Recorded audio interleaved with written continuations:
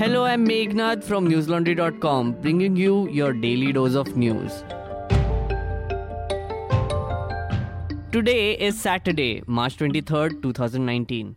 And let's begin with some seat-sharing news. Congress President Rahul Gandhi has agreed to contest from Wayanad parliamentary seat, the party's bastion in Kerala that borders Karnataka. Kerala Congress chief Mullapalli Ramachandran said that talks were on about this for almost a month and initially Rahul Gandhi was not willing. He agreed after much persuasion. Wayanad constituency was carved out in 2008 during the restructuring of constituencies from Kannur, Malappuram and Wayanad constituencies. Congress leader ML Shahnawaz had won the last two elections. He passed away 6 months ago after a brief illness.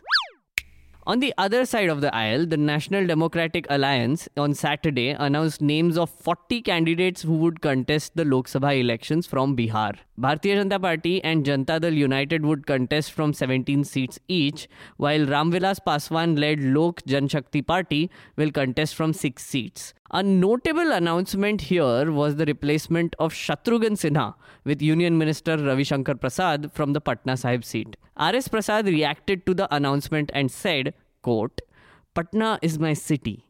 I was born there, studied there, became a lawyer. Even though I had been working on a national level, I have an emotional connection with Patna.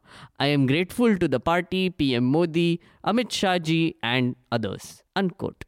According to reports, Shatrughan Sinha is expected to jump ship to join the Congress and seek re-election on a ticket from the Grand Old Party.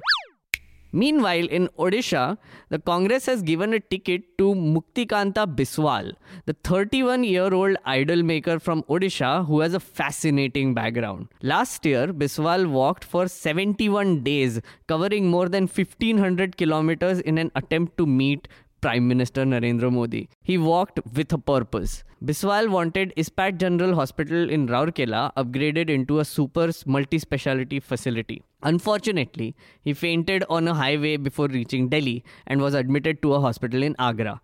Biswal failed to meet Prime Minister Modi upon his arrival in the national capital. And now, Biswal is the Congress candidate from Rourkela Assembly constituency in Odisha. Well, at least some good came from that intense walk to the capital, I guess.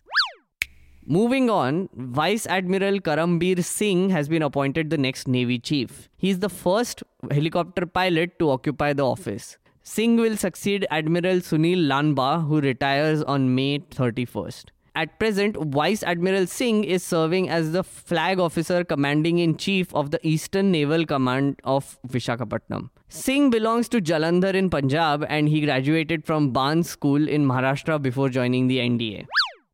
And now, some news from the south. App-based cab aggregator Ola has been suspended from operating in Bangalore for the next 6 months by the Regional Transport Office, or RTO, for violating its license conditions. The action is being taken after the cab aggregator operated illegal bike taxis. Ola cannot run its aggregator service for any vehicles including cars, autos and bikes in the city for half a year.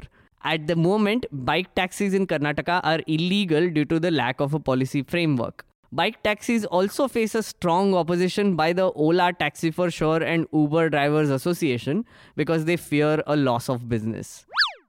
Next up, Andhra Pradesh Chief Minister N. Chandrababu Naidu's son and Cabinet Minister Nara Lokesh declared in an affidavit that he owns assets worth over rupees 320 crore. He has filed a nomination from the Mangalagiri Assembly constituency in Amravati, the state's capital region. According to the affidavit, his self-declared movable assets are worth over rupees 253 crore, while his immovable assets were valued at rupees 66 crore. The affidavit also stated that he had investments worth rupees 264 crore in Heritage Foods Limited, a family-owned firm. But his self-declared list released to the media claimed that he only had investments worth rupees 2.52 crore in the company. This has triggered a row, with many accusing him of suppressing facts. Moving on to some international news, the US-backed Syrian Democratic Forces, SDF, announced that the Islamic State has been defeated in its final shred of territory of Baghouz in Syria. This, according to SDF, marks the end of its self-declared caliphate that once spanned a third of Iraq and Syria. Mustafa Bali, head of the SDF media office, wrote on Twitter, quote, Baghouz has been liberated. The military victory against Daesh has been accomplished, unquote. Daesh is an Arabic acronym for Islamic State. The SDF has been battling to capture Baghouz at the Iraqi border for weeks. Though the defeat of Islamic State at Baghouz ends the group's grip over the jihadist quasi-state straddling Syria and Iraq that it declared in 2014, it still remains a threat. Some of its fighters still hold out in Syria's remote central desert, and in Iraqi cities they have slipped into the shadows, staging sudden shootings or kidnappings and awaiting a chance to rise again. Here is some stuff you should definitely check out on newslaundry.com this weekend. Episode 10 of Constitution is out, and it's on the contentious and tricky topic of reservations. In this episode, I put forward an argument that reservations versus merit is a crappy debate to indulge in. It's about time we start a debate about privilege versus reservations instead. The wholly special episode of Nuisance is also up. In this episode, our host Manisha Pandey theorizes what different news anchors on various bhang trips would behave like. Along with Nuisance, the wholly special episode of NL Hafta is also out. And since it's holy, it's not behind the paywall and is completely free. But if you want to listen to the next one, you must subscribe to News Laundry and help us pay to keep news free. That's all for today. Have a great day or a good night, depending on where you're listening from. See you on Monday. All the News Laundry podcasts are available on Stitcher, iTunes, and any other podcast platform. Please subscribe to News Laundry. Help us keep news independent.